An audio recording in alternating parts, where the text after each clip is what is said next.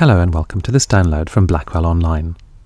My name is George Miller, and my guest today is award-winning journalist and broadcaster Misha Glenny. Misha first came to prominence for his coverage of the Balkans at the time of Yugoslavia's collapse. He went on to publish a vast best-selling history of the Balkans in 1999, and his expertise in Eastern Europe provided a starting point for his latest book, McMafia. The breakup of the Soviet Union and the liberalization of Eastern Europe are two of the key forces which have contributed to the massive rise in organized crime in the past 2 decades. The book involved Misha in 3 years of traveling, research, and writing in locations as distant as Colombia, Dubai, and China. When we met, I asked him what had started him down this path.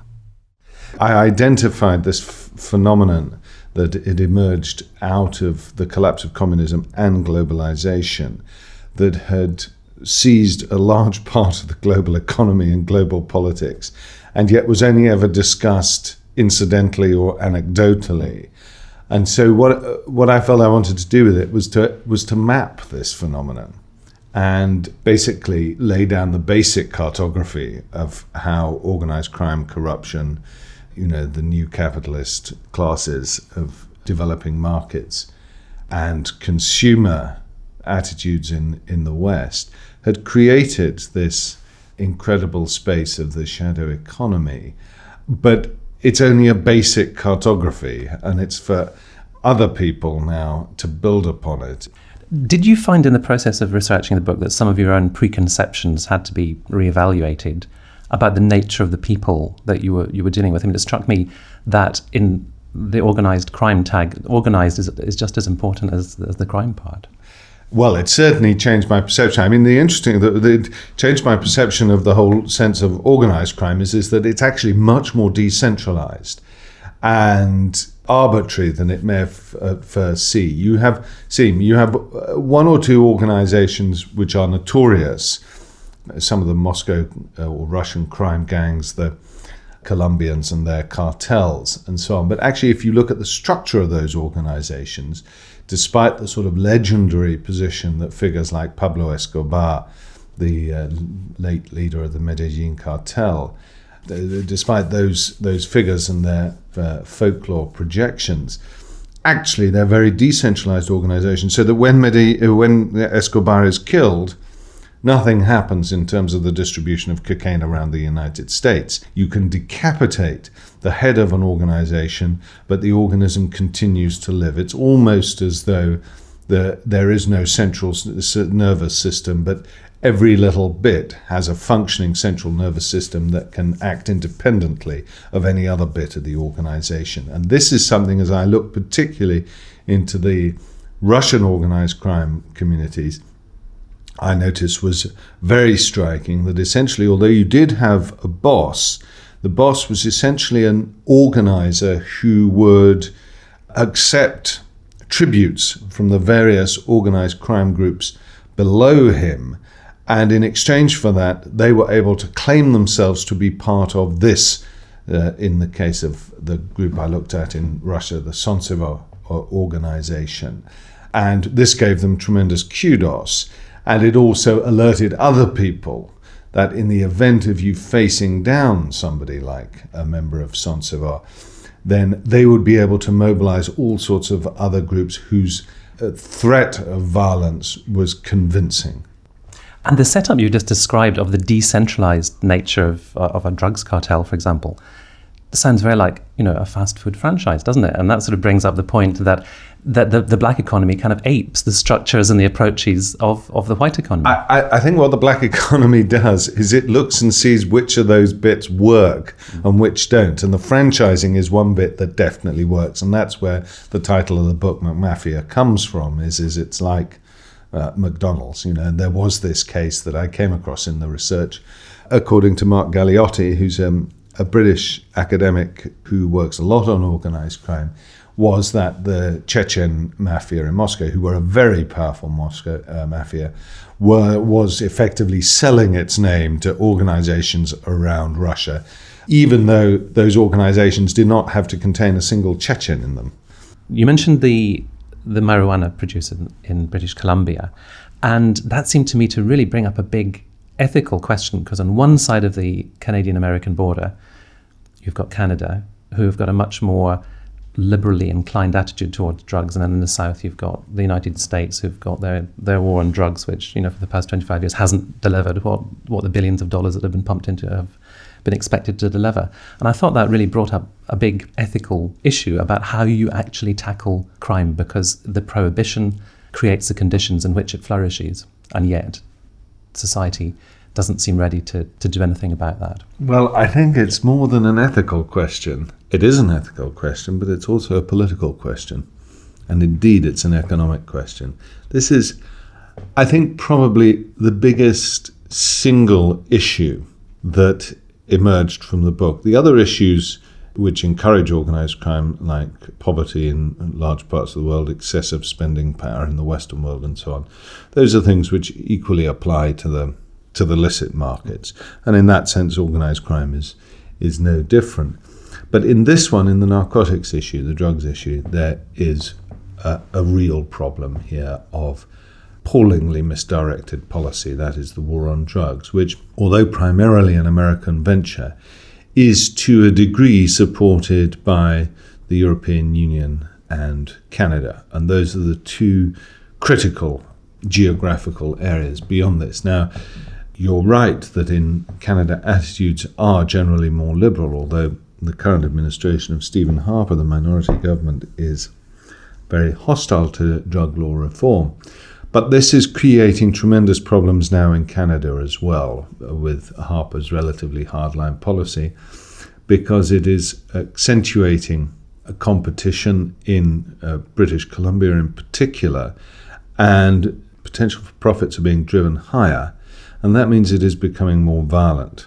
And what's happening in British Columbia, also around Vancouver and the West Coast, is that you're seeing a merging of the relatively benign industry of marijuana with the cocaine industry, and people involved in the cocaine industry also trying to get a piece of the action of the marijuana industry. When you get further east in British Columbia and you just have the marijuana industry, which is largely driven by what are called mum and pup grow ops, which are just ordinary folks, having a little marijuana farm in their basement and generating a huge amount of money. I mean, 5% of British Columbia's GDP is the marijuana industry.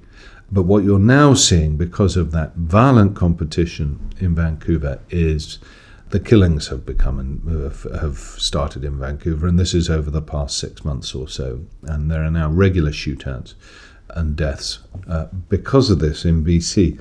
This is a consequence of the war on drugs. There is, however, a steady movement in Europe, in some parts of Europe, in important parts of Europe, and in Canada, towards readdressing this issue and dumping the war on drugs. There is also some support for this in the United States, particularly on the level of individual states, where you now have 9 of them where possession of marijuana is not a criminal offence. The other pressure that is coming, I mean, if you were to see a Canadian government come in, and they were very close about 5 years ago to legalizing marijuana in parts of Canada, and that would have been absolutely huge. And the United States was threatening all sorts of things if it so did. If that were to happen, this would also embolden Europeans who don't, on the whole, like the war on drugs. I mean, Tony Blair and Gordon Brown have been big war on drugs people. All they've done is handed over money to the Taliban and the Colombian cartels. I mean, their policies are just frankly ludicrous. And a lot of people who work in this industry know that it's ludicrous, including law enforcement officers. The key thing, though, that I think might change the United States policy is not Canada but Mexico, because the prohibition of cocaine has turned northern Mexico, now the favored transit area of the Colombian cartels, who have in turn allowed the development of the Mexican cartels.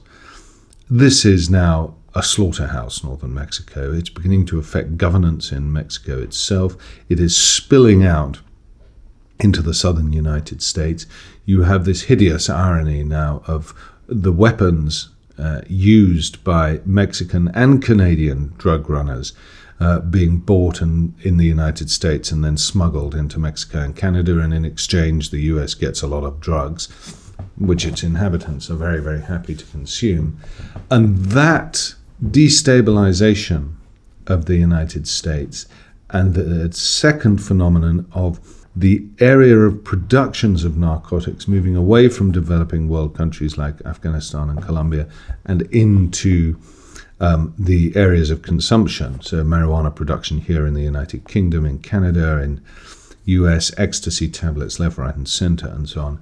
This may force a change because the availability of narcotics is going to be so dramatically improved than it has been up until now. It is also, if you were to change the war on drugs and essentially move towards legalization of narcotics, you would wipe out half of the world's organized criminal syndicates and the ability that they have to make money more or less overnight.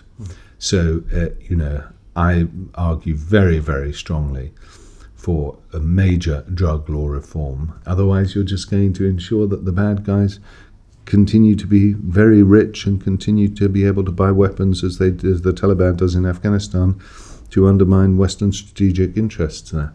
People listening to this may think, well, I don't buy drugs, I don't buy illicit cigarettes, I don't visit prostitutes. Organised crime doesn't really impinge upon my life. But there is a way in which organised crime is coming looking for you in the form of cybercrime. Well, cybercrime, I went to visit some cyber criminals in Brazil. Brazil is an unlikely place in most people's minds as a centre of cybercrime, but it's one of the 4 big cybercrime centres in the world. You have a lot of young people who are well educated, access to computers, but not access to jobs. This is the fastest growing sector of organised crime in the world because organised criminal syndicates, who now what they tend to do is to employ keen hackers and crackers in order to make the money. They realize that in terms of detection, this is much, much harder at the moment. And there are millions and millions of attempts going on daily to hack in not just your own personal computer to try and get money out of your account, but also into big corporations in order to do so-called data kidnapping, where they can lock up your key information and you will only get it back if you pay a ransom of $100,000 or whatever it is, and they'll unencrypt it. Attacks on the Pentagon, attacks against state institutions all over the world. There is an exploding phenomenon of cyber crime and cyber warfare, and you are very, very vulnerable as a personal computer user. The second problem with cybercrime is the whole issue of identity theft. And this is a really frightening crime, identity theft, which is proliferating and has started to proliferate all over the Western world since the fall of Lehman Brothers.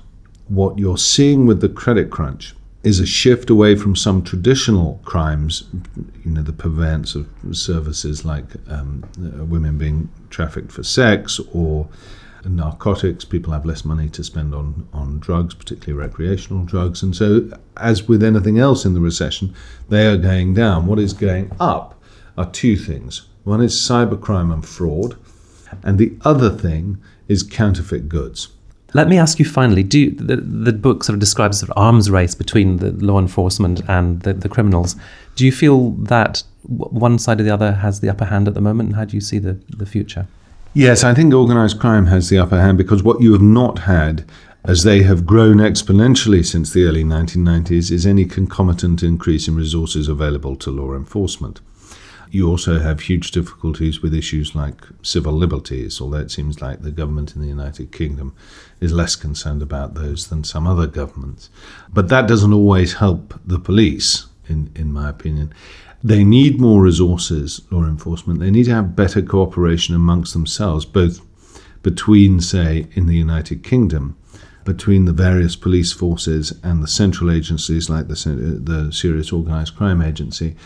There's a lot of mutual suspicion between these organizations, not to mention between police forces of different countries. There is some improvement going on there, but it's not brilliant. Not nearly enough is done on something like those people being trafficked, either for labor or for sexual purposes. And it's interesting that, where you see the greatest concentration of human suffering as a consequence of organized crime, which is trafficking, you see the least resources being channeled into that by political instances, because it doesn't work that well with the electorate and, with populist media outlets.